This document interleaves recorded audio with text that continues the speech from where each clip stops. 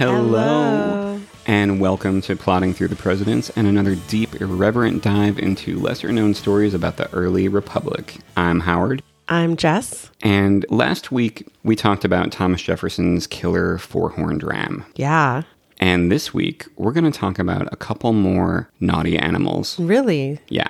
Oh, goodness. Lots of naughty animals. I am so used to talking about people that, This was exciting for you to veer off the tracks a little bit. Yeah, I'm done with people.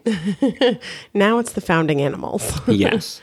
I promised you a lot less death and a lot more profanity this week. Oh. And listener discretion advised, that's what you're going to get. Okay. Along with some fire and maybe just a pinch of murder. Ooh, a pinch. A pinch. Okay. I like a pinch of murder. Today's episode is all about the most terrifying creatures of all. Vampires. The only living dinosaurs. Huh.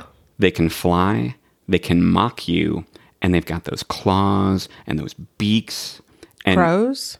Close. I mean, yeah, sure. I'm talking about birds. Wow.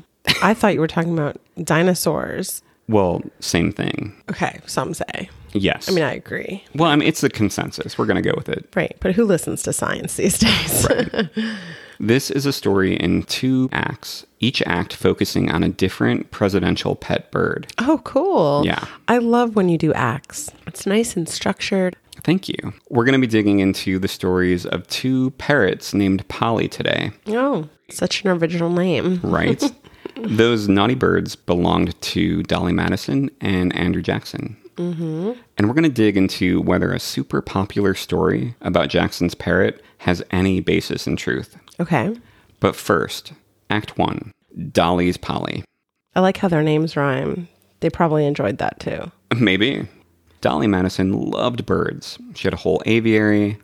But one particular pet bird was allowed to roam free, which was a problem. Oh, really? That was her macaw, Polly. A macaw. So that's like a parrot. It's like a type of parrot. Yeah. I remember from the Oregon or the Amazon Trail, which was, I learned, you know how there's the Oregon Trail? Yeah. Where you get dysentery and die? Mm-hmm. There's the Amazon Trail, which I also played as a kid, where you're in a boat going down the Amazon and you find birds, and one of them was a macaw. Nice. What do you get on the Amazon Trail if you don't get dysentery? I think lots of things happen. Like you eat bad fish or you drowned. Yeah, there's lots Anacondas? I don't recall anacondas, thankfully. That'd be pretty cool. Polly, or Paul for short, was a gift from a South American diplomat. Mm-hmm. She was a splendid bird with magnificent plumage. One visitor also described Polly as being of shrewd character. Shrewd character. Today, shrewd means clever in a practical way and maybe cunning. But back then, it meant malicious, troublesome, mischievous. Oh, really? I want to know what this bird was up to. We'll get there. Okay. First, I want to tell you that Polly was actually privy to the most famous White House story featuring Dolly Madison. Really? The saving of the portrait of George Washington. Yes, that was Dolly. Yes, before the British burned down the White House in the War of 1812. So I've always pictured that scene as chaotic, and it was, but I never imagined it with a macaw screaming French phrases in the background. Really? Oh yeah, the bird spoke French. Oh my God. Let me explain. A French bird. See, if I were to get a bird, first of all, I would never cage a bird. But if I were to get a bird, I would want a French one. They're probably the best. A bird that speaks French would be ideal. To me, if I were to have a bird, which I can't imagine, I'm not a bird person. I'm glad we're on that same page. Speaking French would go in the pro column for a bird. Right. Yeah, yes. I would say. Yes, that's a perfect way of saying that. There's too many cons, though, so it'll never happen. Okay. I guess we're not bird people. We're not bird people. It's good to know that. I think we knew. So, August 24th, 1814, the White House. Dolly's looking out the window with a telescope, trying to spot James Madison, who's out with the army. For all she knows, dead. The last she heard from him was that the British are stronger than we thought. They might be on their way to destroy the city. You need to be ready to leave at a moment's notice. That is terrifying. Yeah. The enslaved servant Paul Jennings, he has set the table for dinner, and then word comes, the British are on their way. You need to get the hell out of there. There's chaos in the streets of the city. Women and children are scrambling to get their stuff and find ways out of town because most of the men are off with the army. Gosh, I am really empathizing with this. I feel there. And there's chaos inside the White House, too. Dolly's directing the staff to grab important papers and the famous portrait of George Washington. She's scooping up silver herself and loading up a wagon. Wow. But the person who's really running the show is a French dude named Jean-Pierre Soussault. I thought you were going to say Polly the bird. No, that'd be something. How awesome would it be if Polly's like, don't forget that. Yeah, I know. Giving directions to the staff. That would be a very different story. So what was his name? Jean-Pierre Soussault. Jean-Pierre. And I may be mispronouncing lots of names. That's why I'm just going with Jean-Pierre. And I may be misgendering lots of birds in this episode, but I'm doing my best. Is it misgendering or missexing? For birds, I don't know. Yeah, I could be doing both. You could be doing both. Yes. So Jean-Pierre Soussault, I could easily do a whole episode on him, but I'll give you the highlights here. Okay. He grew up in Paris during the Reign of Terror. He witnessed the beheadings of Louis XIV and Marie Antoinette. Wow. He was being groomed to be a priest, but he decided, nah, I want to be a sailor. That's, I think, what I would choose. There you go. Oh, I mean, if I had to go one direction or the other. Well, a sailor, you might be in war. Oh, well, that's a problem. So you're going for priest? I guess I'll go with priesthood. I can't do the celibacy part, but I think I could preach. I think you could. I think I could. Yeah, preach. Preach. There you go. I could preach it. Okay. I mean, not about the Bible, but I could preach. I could use little snippets and use it and run with it. I think I'd be okay at that. You would be a heretic. Okay. I think, I'm choosing priesthood. Okay. So Soussault. With a secret life in like brothels. All right. Soussault chose the sailor route. He joined the French Navy. He got to travel around the world. And he was on a ship that delivered, I think it was Napoleon's brother, to America. And when the ship was docked in New York Harbor, he decided, this looks like a good place to plant roots. And he jumped overboard and he swam to shore. Oh my gosh, who does that? Jean-Pierre Soussault. Jean-Pierre. He eventually went to work for a British ambassador in Washington, D.C., and then he made his way to being the first master of ceremonies, or major domo, in the White House. Wow. They called him French John. That's quite a progression. Yeah. Jumping off a boat to plant roots and then winding up in the White House. Yeah. He used his French expertise to help Dolly Madison be the consummate hostess, the party monster she was always meant to be. He also took care of Polly. No. And he taught her French phrases. I wish I knew what some of them were so I could butcher them. Missed opportunity. Yeah, sure. Right? So everyone is freaking out. The British are about to attack the White House. And Soussault is running But the things. table is set, thankfully. The table is set. The smell of food is wafting over everybody and mixing with the smell of gunpowder. Oh, that's too bad. Yeah, at least that's one biographer's description, and I like it. Soussault is running things. He's making sure that Dolly's orders are carried out. He's the guy that you want around in a crisis. He even offers up a strategy. He says to Dolly, I've got a plan. Let me lay a train of gunpowder to these cannons and rig them to blow up the British if they enter the White House. Oh my gosh, well, wouldn't that blow up the White House? Yes. His plan is to end this invasion like most Hollywood movies. Dolly. It seems a little dramatic. Oh, I love it. Dolly, if they want the White House, let's give them the White House now. Let me blow it up, s'il vous plaît. Qu'est-ce que c'est? Boom. One time, no? One time, no. Polly is probably flying around saying, like, blow it up, blow it up. But in French, though. Yes. But Dolly, who's always up for a good time, somehow says no to the plan to blow up the White House.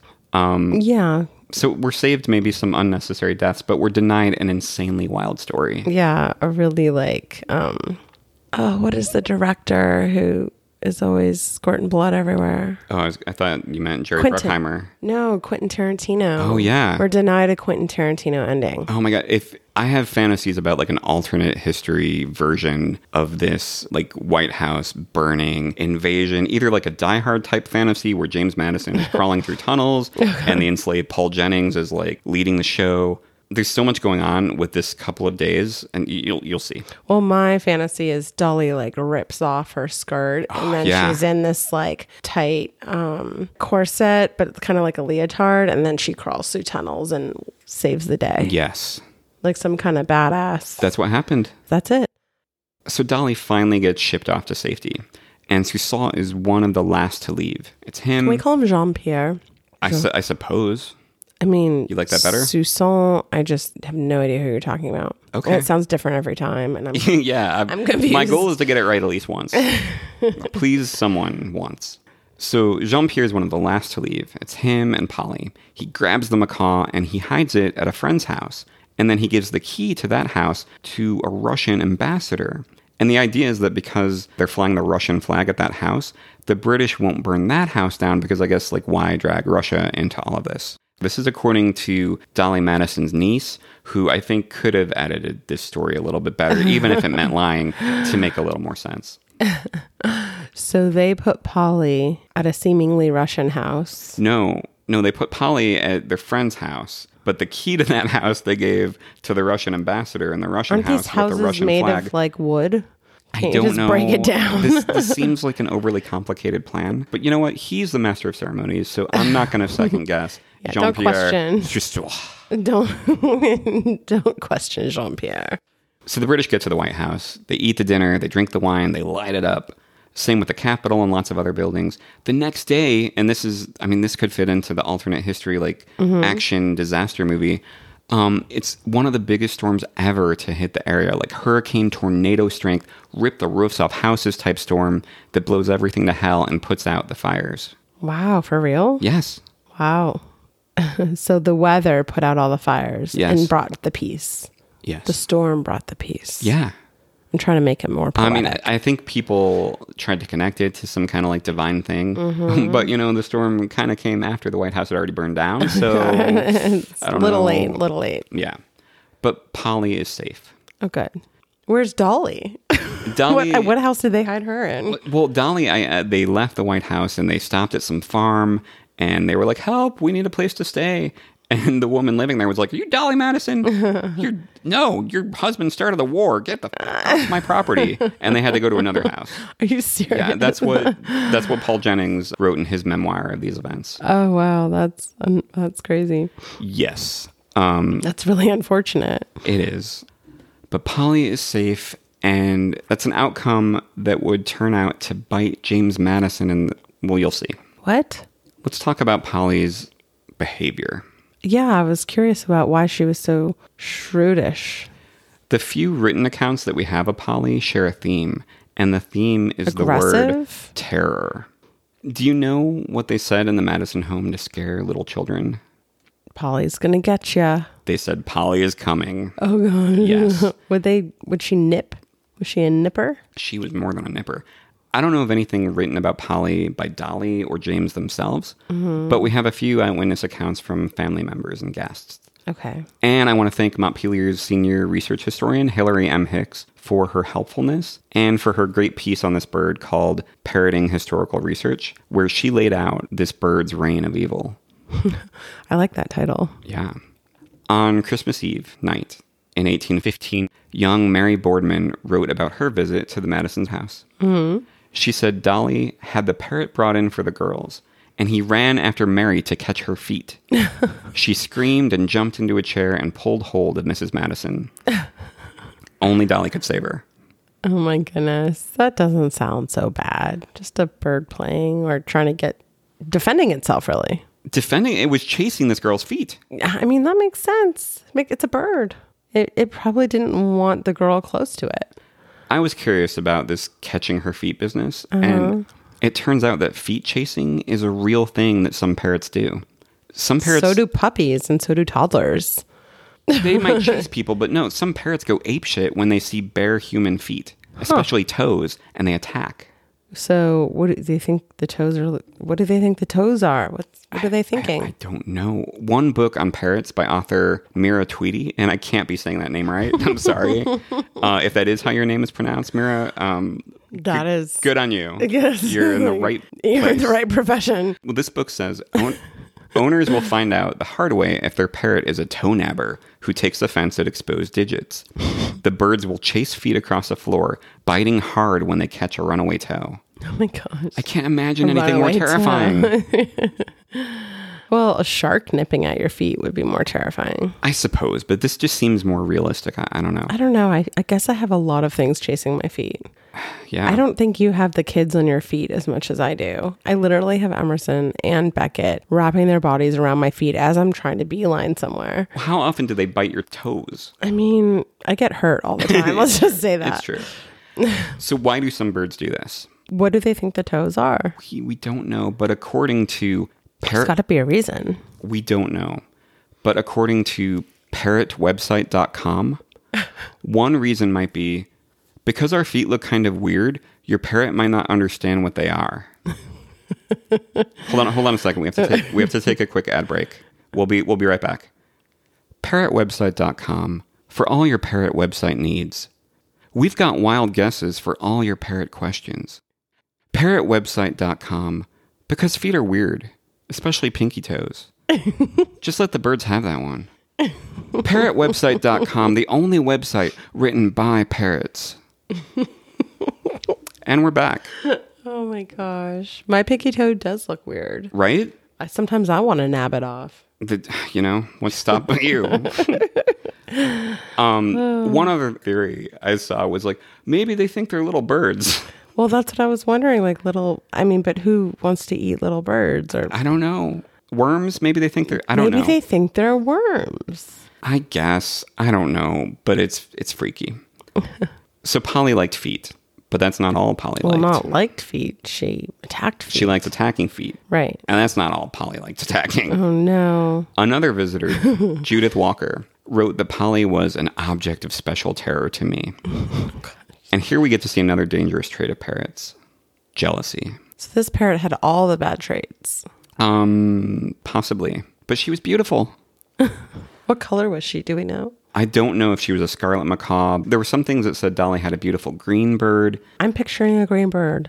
Okay. Walker wrote that James Madison soon perceived the jealousy of Mrs. Paul. Was this a married bird? No, but they called her Mrs. Paul. Okay. Out of respect. Okay. Yeah. It's Dolly Madison's bird. Okay. You call it Mrs. Paul. Okay, got it. So James Madison, he's watching Polly like a hawk because he can tell that Polly is jealous of Judith. And Judith said that he did everything he could to save me from her formidable beak and claws. Jeez. So James was just trying to protect this young woman from a violent bird. And it cost him. His eyes? Both his eyes. Oh my God. As Walker describes it. I mean, that would be a horrific bird if it was like poking out people's eyes.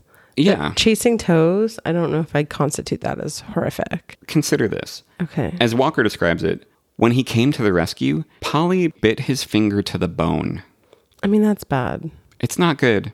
It's shrewd, but it's not good. Oh my God. It didn't faze him, though. Well, according to this girl, she said that it was a catastrophe which gave me real sorrow, though he took it in perfect good humor as only Pretty Polly's way. Which tells me it wasn't to the bone. I think there's some hyperbolization going on. I'm thinking he put on his best face through excruciating pain. And his fingers were in pain anyway because of his rheumatism. I think this must have killed. Jeez. All I know is I got stung by a bee in my finger once, and I was screaming across this barbecue party my mother was having. I was screaming and running from one person to the next, begging them to pull the stinger from my finger. Yeah. Imagine if it was a bird that. So if it was a bird who bit your me finger to the bone, you can't put on a brave face for that. Well, no matter who you are, you're going to scream. If anything is to the bone, the pain is too excruciating. I don't know. That's why they have anesthesia for that. Maybe it's an exaggeration and the bite wasn't that bad. I think it is. But parrots' beaks are super strong. That's true. And they're sharp. Yeah. In the wild, they feed on the bones of carcasses. They crack the bones open with their beak and they suck out the bone marrow. That's gross. Yeah. Pet owners now give bones to their parrots all the time. Yeah. What? Yeah. And some macaws have a powerful enough bite to snap a broomstick in half. Wow. So, I mean, maybe it was to the bone. Then why didn't she break the bone? Maybe she didn't want to break it. Maybe she just wanted to bite it to the bone. Maybe she just wanted a little bit of marrow. Seems very conniving. I think it's entirely possible that James Madison had his finger bitten to the bone by that macaw, and he just put on a brave face in front of this little girl. Oh, God. And with the medical treatment of the time, it's amazing that this didn't result in a deadly infection.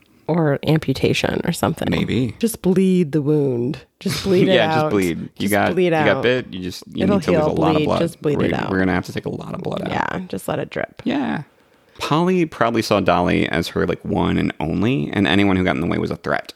Mm-hmm. And that's why I think children were the main objects of her attacks. Wow. So Dolly might have been more affectionate with them, and that was just not okay. There's also the fact... Jealous. Yeah. Macaws and kids are not the greatest match in general from what I've seen. It sounds like for some families, maybe macaws and kids can mix if it's handled responsibly. But I looked at like bulletin boards of people asking about it. And one response was, oh, kids and macaws can totally mix.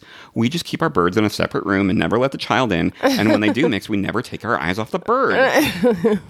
It's like that logic puzzle where you have it's like kids and pools. Kind of, yeah. They can mix, but that's incredibly deadly if not done right. Yeah, they can't. There's no one's ever safe. It's like that logic puzzle where you have like one boat and you have to get like a chicken and a fox and some chicken food to an island, but you can only fit 2 of them at a time. Right. The point is kids and macaws get along great if you make sure they never interact. Mm-hmm. So how is that like the chicken and the boat puzzle? Well, you can't bring like the fox and the chicken together. I know the puzzle. I'm just wondering how that applies to kids not mixing with macaws. Can't put the kids and the macaws together. Right. That's it. That's an easy puzzle. Sure. Now, if there was a fox and a chicken, and the chicken could hang out with the macaw but not the fox, then you had to then we're talking about something you could compare to that would puzzle. Be a more difficult logic puzzle. Yeah. Yeah. This is just keep them apart. Yeah, this is just don't get on the boat. Yeah, this is an easier logic puzzle. This is choose one. Yeah. The kids or the macaws. Sophie's choice here. Yeah. Or maybe the other possibility is that kids were the targets because French John was smart enough to keep this bird locked up and out of sight during diplomatic events to avoid a bloodbath. And it's only when they had close friends and expendable children over... To avoid a bloodbath. That's when they set Polly free to hunt. on the children. Yes. So when there were children over, they set her out to hunt. Oh, yeah. Let Polly have a little blood. Yeah, it's time to let her loose. Yes. Polly needs to hunt. But alas, the predator ultimately became the prey. What? Polly lived a good long life. Did they have a cat? No. A dog? No. Well, who got Polly? You just wait. She lived a good long life, and according to Dolly's niece, Mary Cutts, when she was very old, her career was recently brought to an end by a nighthawk, which pounced upon her when, one night, by the carelessness of servants, she was not brought to her perch in the hall. Oh, I don't think that was an accident. Maybe not. Yeah. First of all, like, okay, let's blame those careless enslaved people. Right. Secondly, yeah. I mean, there was probably people lined up to let Paul be nighthawked. Like, yeah, I think there was a plan. Maybe it took a while, but they eventually... Maybe she was getting old and sick, and that's how they, quote unquote, put her out to pasture. Just let the nighthawk take her? That's terrible. There's got to be better ways to put an old bird down. I don't know. I think that's the best way, because then she at least becomes food for another animal. In a terrifying way. Like her last moments are... I think it would be quick. I don't know. Nighthawks, by the way, also took out some of Dolly Madison's pheasants. Gosh, these are some crazy nighthawks. They're the terrors. Well, I think the 19th century as a whole was like a scary place. You couldn't go outside or inside without being attacked by a bird. Not the White House, anyway. Yeah. But c'est la vie. Bonsoir, Polly. No, you live quite a life. And if there's a birdie heaven, I hope you're up there biting God's toes. Birdie heaven. That brings us to Act 2, the final Polly. And by far the most famous. So not Mrs. Paul this time. No, different Paul. Different. Oh, they called her Paul as well? Yeah, Paul or Poor Paul. Okay, so there's Mrs. Paul and Poor Paul. Two different birds. Sure, yes. Okay, I hope this one was nicer. Yeah, I would say that. Okay. This story comes up all the time in articles about presidential pets. As the story goes, Andrew Jackson had a parrot named Polly that attended Jackson's funeral and had to be removed because, can you guess why? Was it loud? It kept swearing. Okay. It was swearing at the funeral? That's the story. Because it was upset? Why was it swearing? A lot of questions. I've always thought that this story seemed too good to be true. So I had to know, did this really happen, or was it another John Quincy Adams pet alligator tale? Right. So we're going to find out. Okay. We're going to dig into a few areas. Number one, what do we actually know about this parrot? Right. Number two, what's the earliest known source of this funeral story? Mm-hmm. And number three, did Andrew Jackson really swear that much? Like enough for a parrot to pick up on it? Especially, it's not a mockingbird. No, it's a parrot. Okay. Was it green? Do we know what color this one was? I think it was green. Most articles about it call it an African gray parrot. Oh, so maybe it's a gray parrot. I couldn't confirm that. They're really pretty. But we'll just call it an African gray. Okay. Then, finally, we're going to weigh the evidence. And I'm going to leave it up to you, Jess, to determine whether this story is real or an alligator tale. Okay. Do you have the real answer? Or I'm just going to speculate. Are there real answers for anything? You usually bring the real answer. This is a mystery. Okay. You're going to solve it. So I'll speculate, and then you'll have nothing for me after that. You'll have no wrong or right. I mean, I'll weigh in. Okay. Yeah. I'm looking forward to that. Okay. I'm going to give you a full history of everything I could find about Polly, or poor Paul. This all comes from the papers of Andrew Jackson, so these are letters he wrote and received. Okay. We know that Jackson purchased this parrot on June 5th, 1827. He paid $25 for it, which is around $600 today. Wow. Yeah. It's an expensive bird, but not as expensive as I thought it would be. So a lot of accounts of Paul put her in the White House with Jackson. But that's not right. This parrot never lived in the White House. Andrew bought her as a gift for his wife, Rachel. Why did people put her in the White House, like historically? I think that the story is that it was Andrew Jackson's pet parrot, so of course it was in the White House. Oh, okay. Nope. Nope. Andrew bought her for his wife, Rachel, and Polly probably would have gone to the White House if Rachel had. Oh, no. Yeah, as we talked about before, Rachel Jackson died before his inauguration. Polly stayed behind at the Jackson home in Tennessee, the Hermitage. But Jackson never stopped thinking about that bird. He's barely settled into the White House when he writes to his nephew back home, William Donaldson. He writes, "My dear sir, write me on the receipt of this and let me know how your dear little Elizabeth is." That's William's wife. "And whether poor Poll, the favorite bird of my dear wife, is still living." Oh, gosh. 2 months later, Jackson complains that he hasn't received a single line from William. Was Polly dead? Was Polly alive? He has no idea. Oh, gosh. William finally responds 6 months later and doesn't mention the bird at all. Ouch. So it's dead, huh? Well, I mean, that's why I would omit anything about the bird. We're so used to instant answers to everything right now. Back then, you just had to, wonder something for 6 months or longer, or just die ignorant. Yeah. Have you noticed that, do you get the sense that you have to answer even more quickly than you used to? Now that we're texting and emailing, you're expected to answer within seconds. Oh, yeah. I feel. Yeah. Even leaving a text for a few minutes, I feel bad. Oh, yeah. You're negligent. It's truly an instant interaction. It's instant gratification for everything. Right. And now I can listen to any song I want, anytime. Back then, you had to catch a bird and hope it had some good songs. Right. Jackson responded to William, saying how nice it would be to hear from him more often, and how much he loved William's wife Elizabeth, who was so kind to Rachel. He said, "An evidence of my regard for Elizabeth was my leaving with her poor Poll, the favorite of my dear departed wife. Whether this bird still lives, you have not said. Present my best love to Elizabeth, and ask her for my sake to preserve her for me if she can until I return, as I intend to foster the bird and prolong its life as long as I live for the fondness my dear wife had for her." The bird is dead, Andrew. When you write, say whether it lives. Oh my gosh. Yeah. He's intense. Right? That's a lot of pressure to keep this bird alive. It puts the lotion in the basket, or it gets the hose again.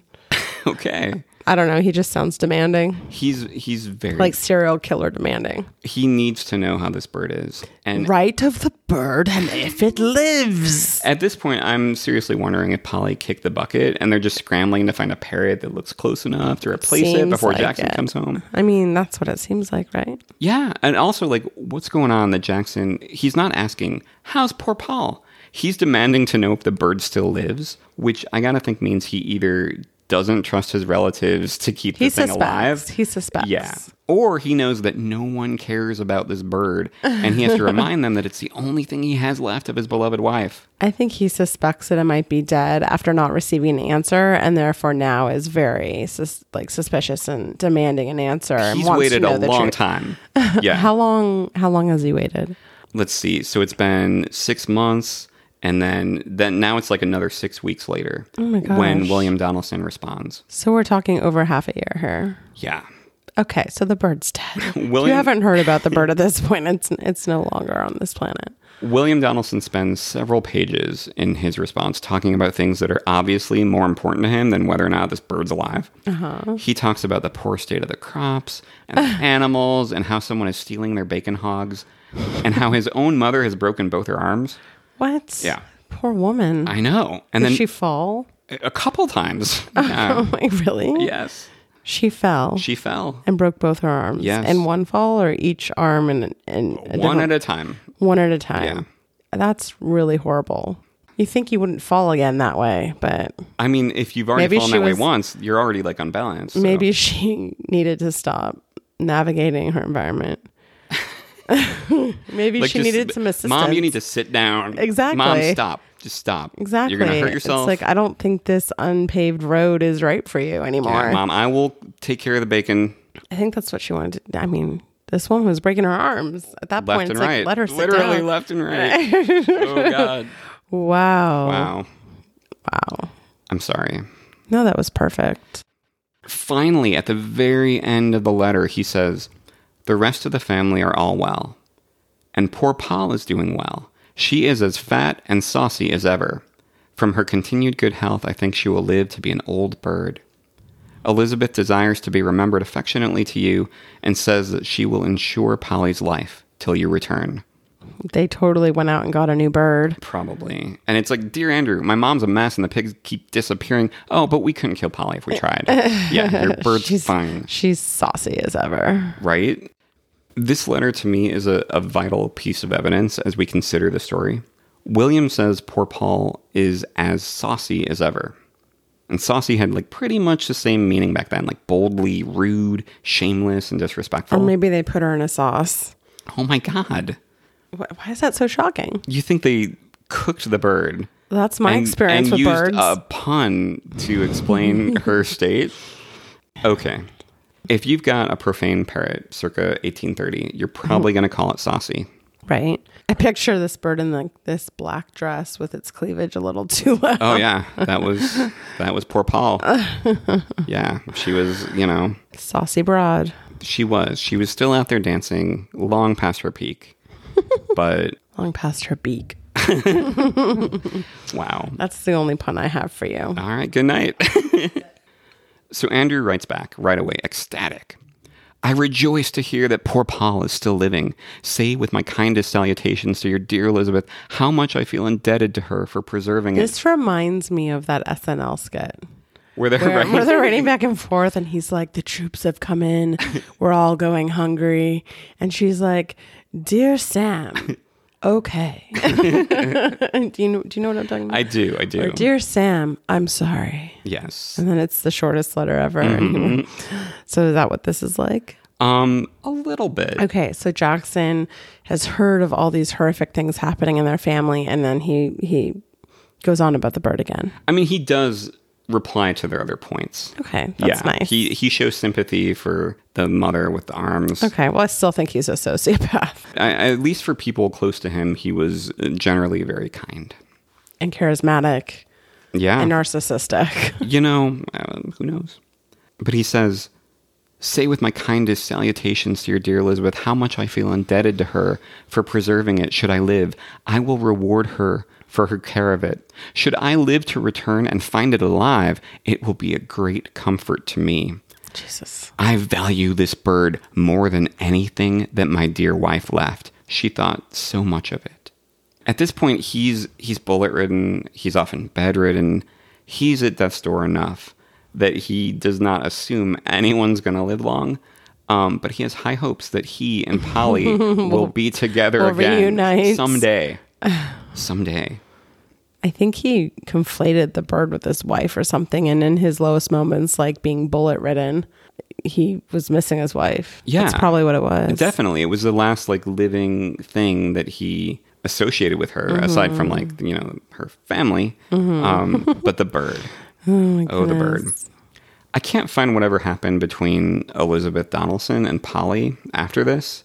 But a year later, Andrew Jackson designated someone new to take care of the parrot. Really? Yeah. Elizabeth was fired? Apparently. He asked his adopted son, Andrew Jackson Jr., to write me soon as you get home whether poor Paul is living. Jesus.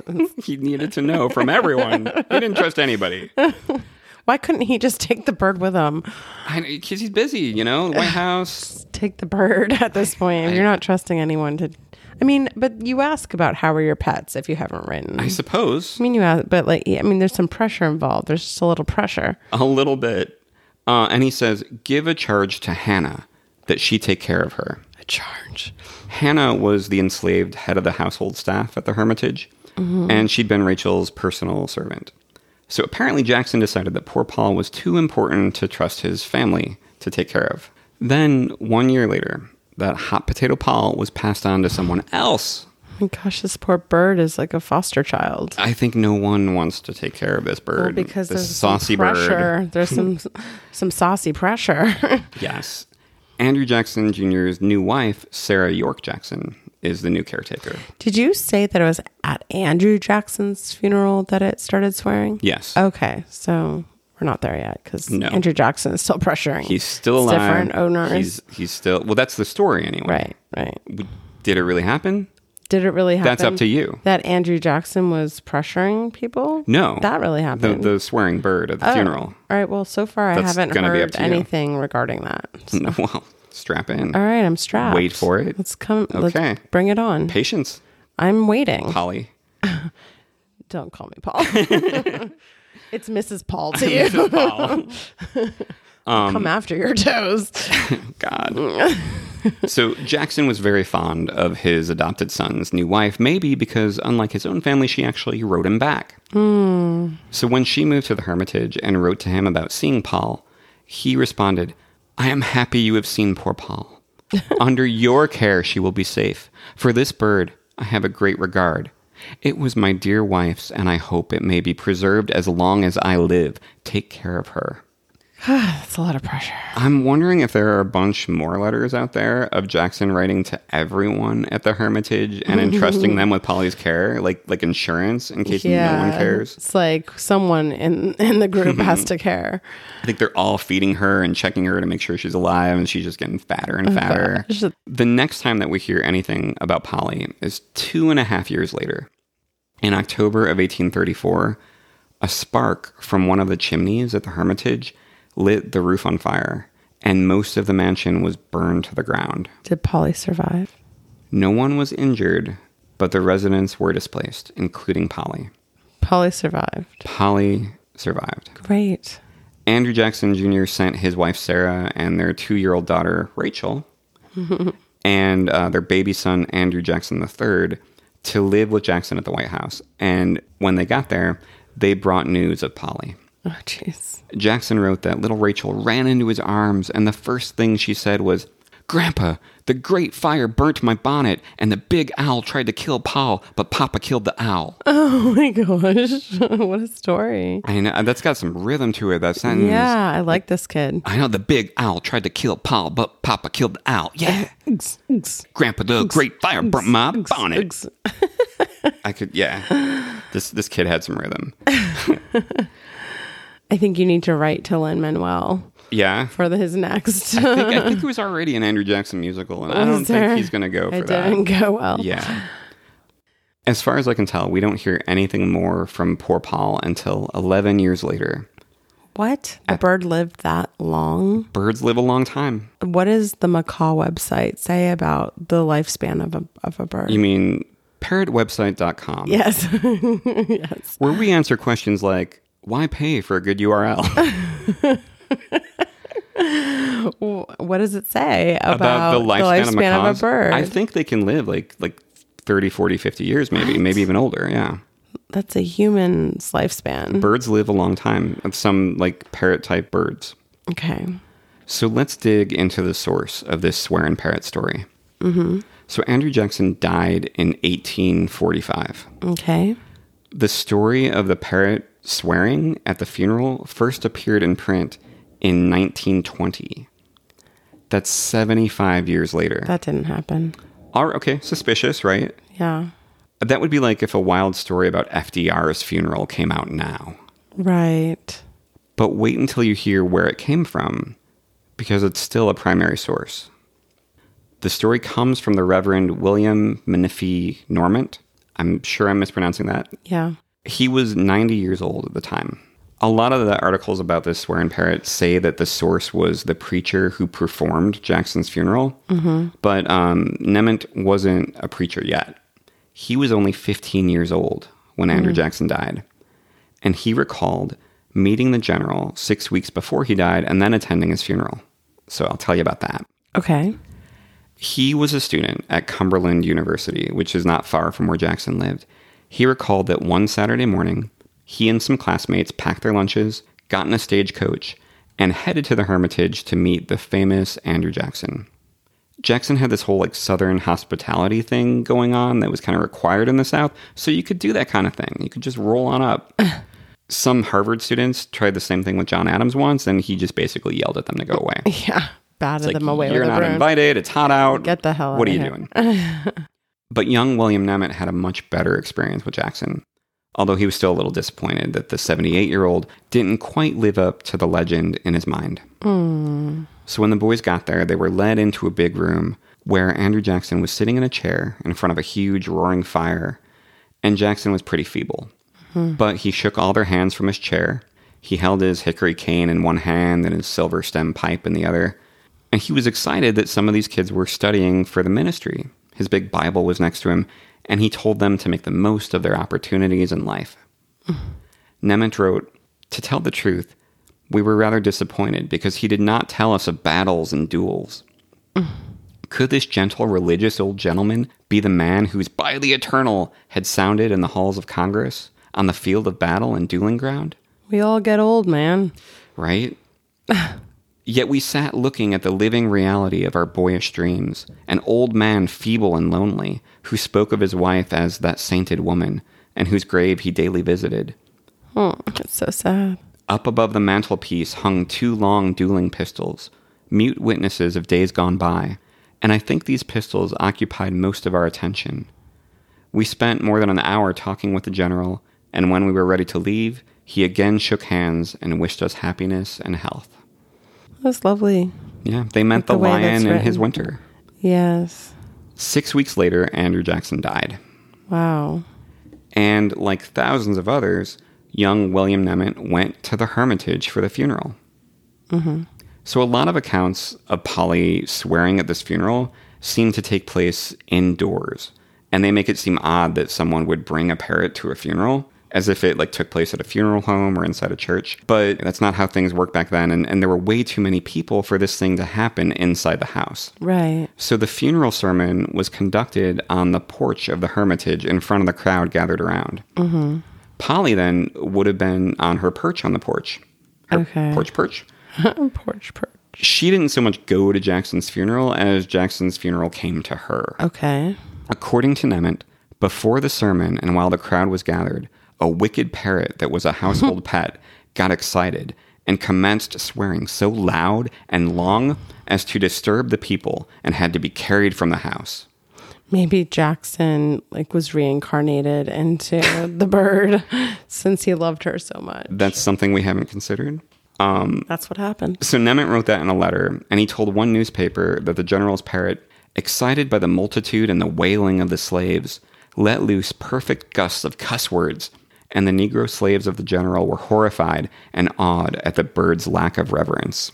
What was this about the slaves being the wailing? They were wailing. Apparently they were grieving so much over the general's death that they were in tears and wailing, and the bird was swearing, and the enslaved people were offended by the irreverence of the bird. Sounds like a very chaotic funeral.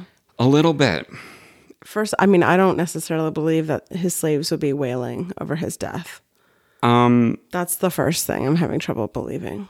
I mean, it's complicated because, you know, they may have been close, sort of like a family, at least the ones that lived in the house and were closest to him. We don't really know what their relationship was like. He inquired about them a lot. He seemed to care for them. And you don't know what the death of a master necessarily means for an enslaved person. Does that mean they're going to be separated? Are they going to be sold off? There could have been a lot of feelings going on. I see. That's a good point. Who knows? And that's when Polly started to kill. What? I'm just kidding. That's the entirety of the only eyewitness account of Polly the parrot swearing at Andrew Jackson's funeral. But before we make a final determination of whether this story is legit, we're going to look into the alleged profanity of Andrew Jackson and a little bit about the history of potty mouth parrots, okay? Potty mouth parrots. Yes. Is that going to be the title? Ooh, maybe. I love it. I like it too. Yeah. So the reason this story is so popular is because of the idea that Andrew Jackson swore so much that his parrot picked up on it and repeated all those words at his funeral. Was he really swearing that much? It's a good question. I mean, it almost seems too perfect. All throughout his public life, there were stories that Andrew Jackson was this backwoods hoodlum who lived swearing and shooting. He had such a reputation for it that there are reports that future White House residents could still hear his ghost swearing years after he died. Okay. Yeah. There aren't many folks who say that he didn't swear a lot, but some say that he didn't do it any more than most Westerners, which, you know, could still be a lot. The best evidence I found that shows that Jackson was no stranger to cussing, it actually involves another preacher. A pastor Danforth and his father visited Jackson at the White House in 1832. A lot of preachers. Yeah. None of them chose sailing. No. They all went into preacherhood. There's a big lack of sailors in this story. Except for Jean-Pierre. Jean-Pierre Sauve. I still don't know how to pronounce that. Obviously, neither do I. Mm-hmm. So this pastor Danforth, he said that Jackson indulged in the most vehement and profound language and threatened violence against men who would slander him. And his profanity was so excessive that the clergyman deemed it his duty to admonish him of its unworthiness. Word of this got out, and Jackson apparently apologized to the clergyman later, but also reamed him for telling people about his earlier tirade. So reports of Jackson's foul mouth are probably not exaggerated. Now let's talk about parrots and swearing. There is a long history of parrots and profanity. Really? Yes. And I found one bird owner's manual from 1888. What? There was manuals? Yes. From 1888, it talks about how African gray parrots, they were shipped from Africa, and they could become more valuable if they were trained on the voyage to America to speak. And even more valuable if the captain happens to indulge in profanity. Okay, so they were even more valuable if they swore. That's what this manual says. It's like a little comedian pet. Maybe. I have serious doubts about this, but this is what it says. It says that profane parrots command high prices. The more cultivated and pious the buyer, the higher the price for the profane parrot. Apparently, pious buyers like Quakers abhor swearing themselves, but they'll pay good money for a few well-selected oaths and curses. From a parrot. Apparently. Parrotly. Then it says, on the other hand, a bird which can repeat any of the catechism or a prayer is generally owned by some fellow too lazy or too wicked to say his own prayers. Wow, harsh. It sounds like someone... Some backwards thinking there. It sounds to me like someone had a surplus of profane parrots and was trying to offload them in Quakertown. Right. So is this why in depictions of pirates, they always have a parrot on their shoulder? That's a good question. I know that parrots were brought from other continents, so they would be on a ship. And maybe they were good pets for pirates, and the profanity, it just worked out. Mm-hmm. That's a good question. Yeah. Let's say yes. I expect an answer by next episode. Well, you can get the answer to that and more questions at parrotwebsite.com.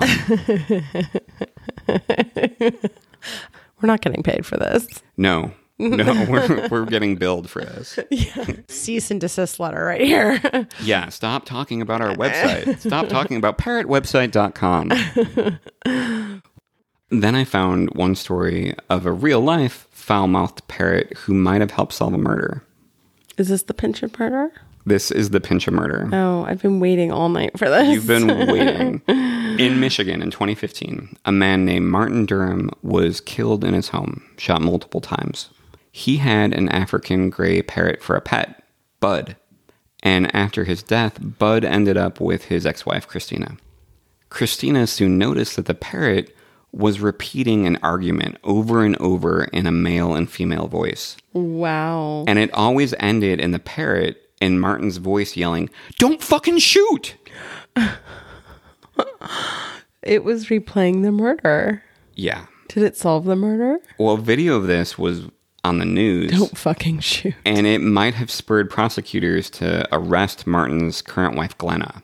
Wouldn't you use the bird more as like a lie detector test, like really not admissible in court?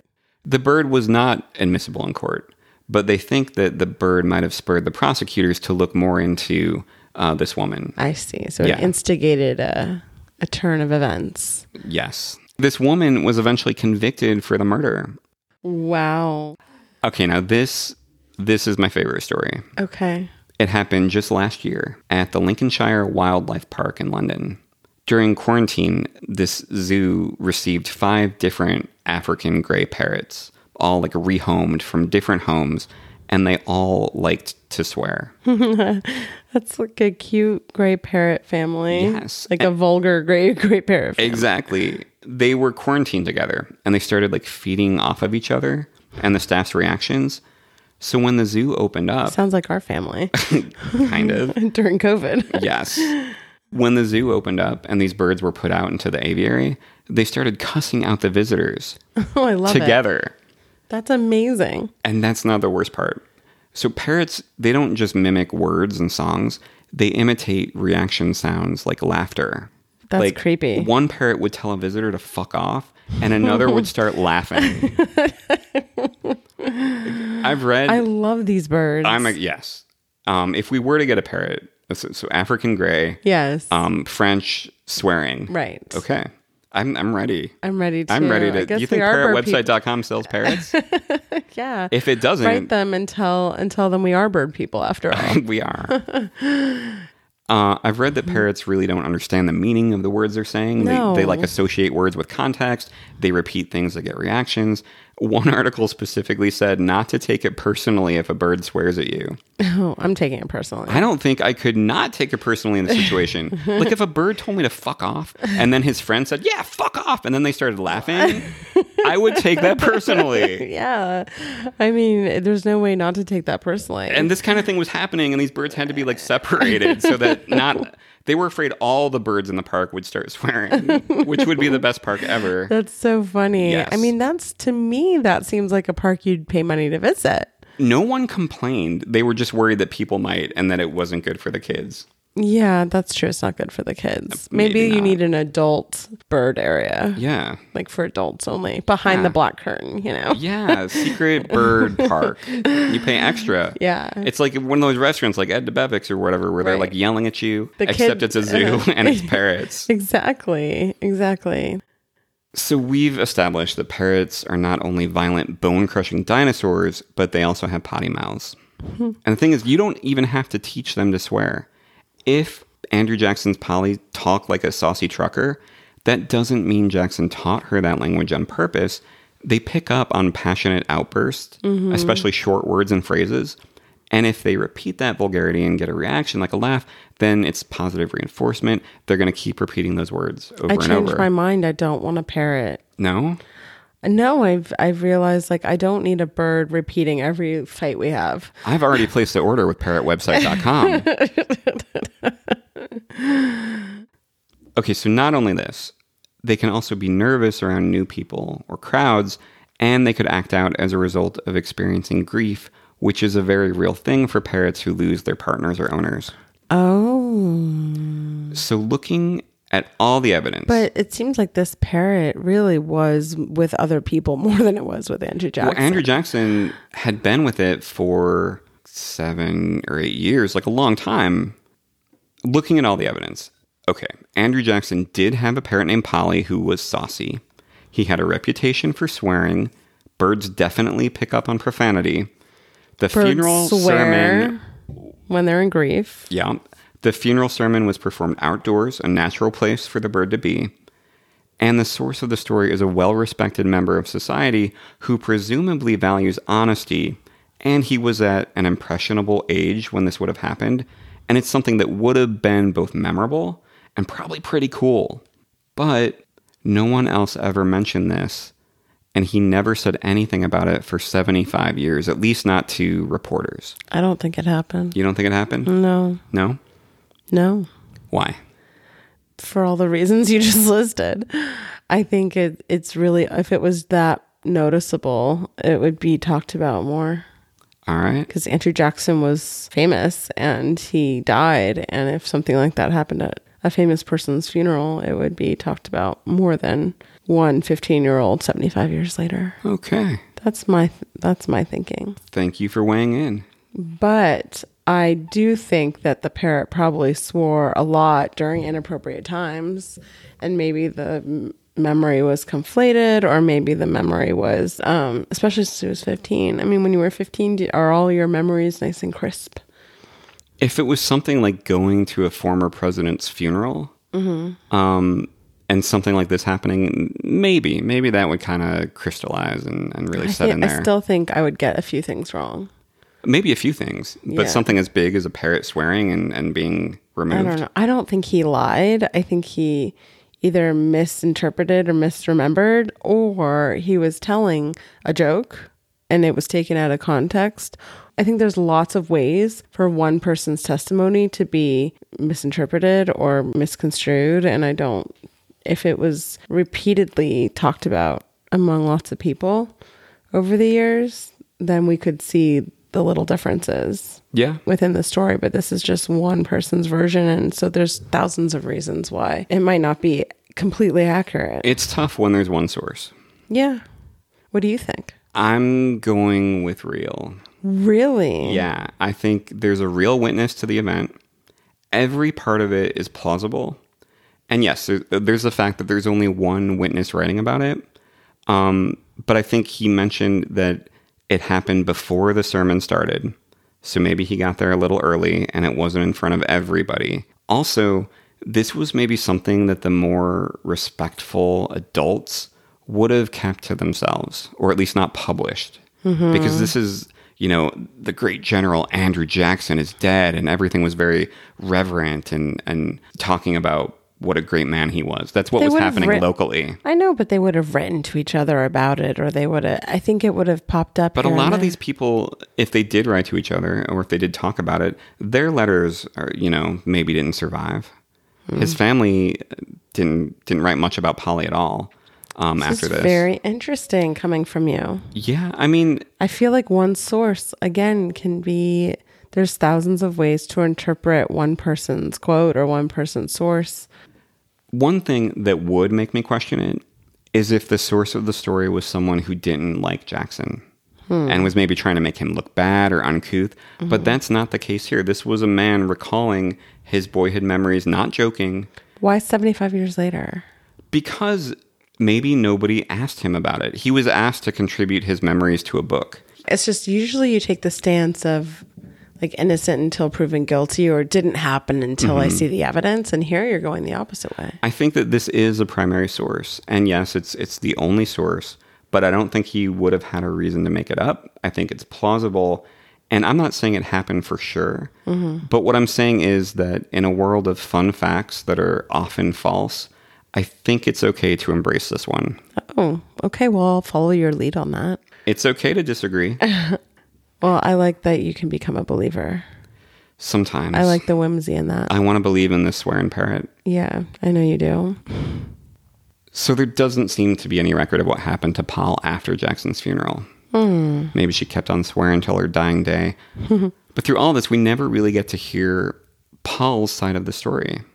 It turns out, though, you can. What? At the Hermitage Museum in Tennessee, they have an audio tour for kids that's narrated by Paul the Parrot. Oh my gosh, that's so cute. Yes. In his book, Dead Presidents, Brady Carlson shares what Paul tells the kiddos.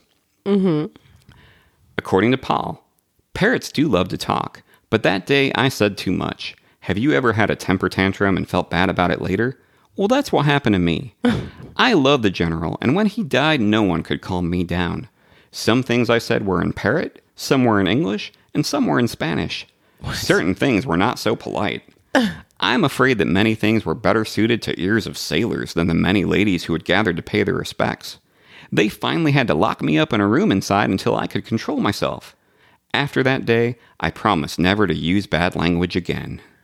What? There's so many things wrong with that. I'm so bothered. What do you mean? That's what Paul said. I'm so bothered by that. That's what the Not kids for the ears would hear. of ladies. I mean, it's a That's in the museum today. Well, yeah. That's so sexist, and I hate it. Paul is coming from like this 19th century. Yeah, but he doesn't need to be sexist. Yeah. Yeah, well, he's also like profane most of the right, time. So he doesn't need to talk like that. And also, I mean, that's a lot of self-restraint for a parrot in general to make that kind of promise. You might need to write a few emails. Well, I've got another idea about that. Hear me out, Andrew Jackson's Hermitage. I say own the parrot. Consider an adult tour narrated by Polly. I think it could bring in a lot of tourists, maybe that even would enough. be more fun. Yes, it could bring in a lot of people, maybe even enough to make up for the people that would never come back. And if you need help writing it, you've come to the right place. Yes, you found your writer. I have found things in the 1811 dictionary of the vulgar tongue that would knock people's socks off. And then they go straight to the gift shop to buy brand new Paul the Parrot branded socks. So admit it. You want to be Paul the Parrot. I want to write an adult tour for Paul the Parrot. I want Andrew Jackson's Hermitage to embrace this story in a way that brings this parrot into the 21st century. Because the kids' tour certainly isn't in the 21st century. You have a good point. Mm-hmm. I'm just saying, think about it, Hermitage. I like it. For Paul, for Rachel, I'm here for you. It's the last thing we have of Rachel, really. Yes. And is this tour that Howard will do for yes. you. Yes, it's exactly not what Rachel would have wanted, but I think it's what Rachel needs. It's what Rachel would have wanted and needs. Yes. Thank you for joining us. Next week, we've got our first interview. Oh, that's so exciting. Yes. And it's not going to be about animals. I won't make any promises. Because this is a new direction. Yes. It's no longer plotting through the presidents, it's plotting through the pets. That's not a bad idea. I'm interviewing Dr. Lindsay Chervinsky, a fascinating presidential historian and author of The Cabinet, George Washington, and the Creation of an American Institution.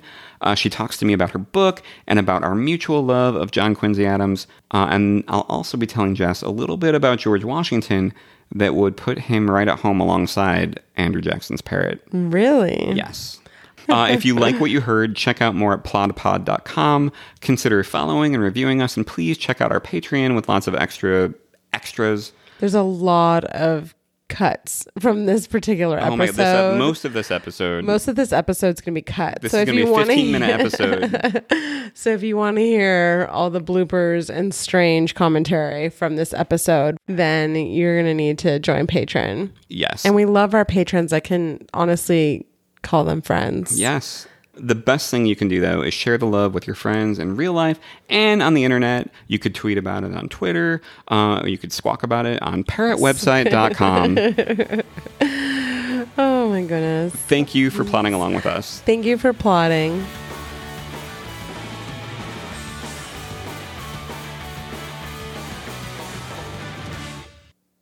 Was she a nipper?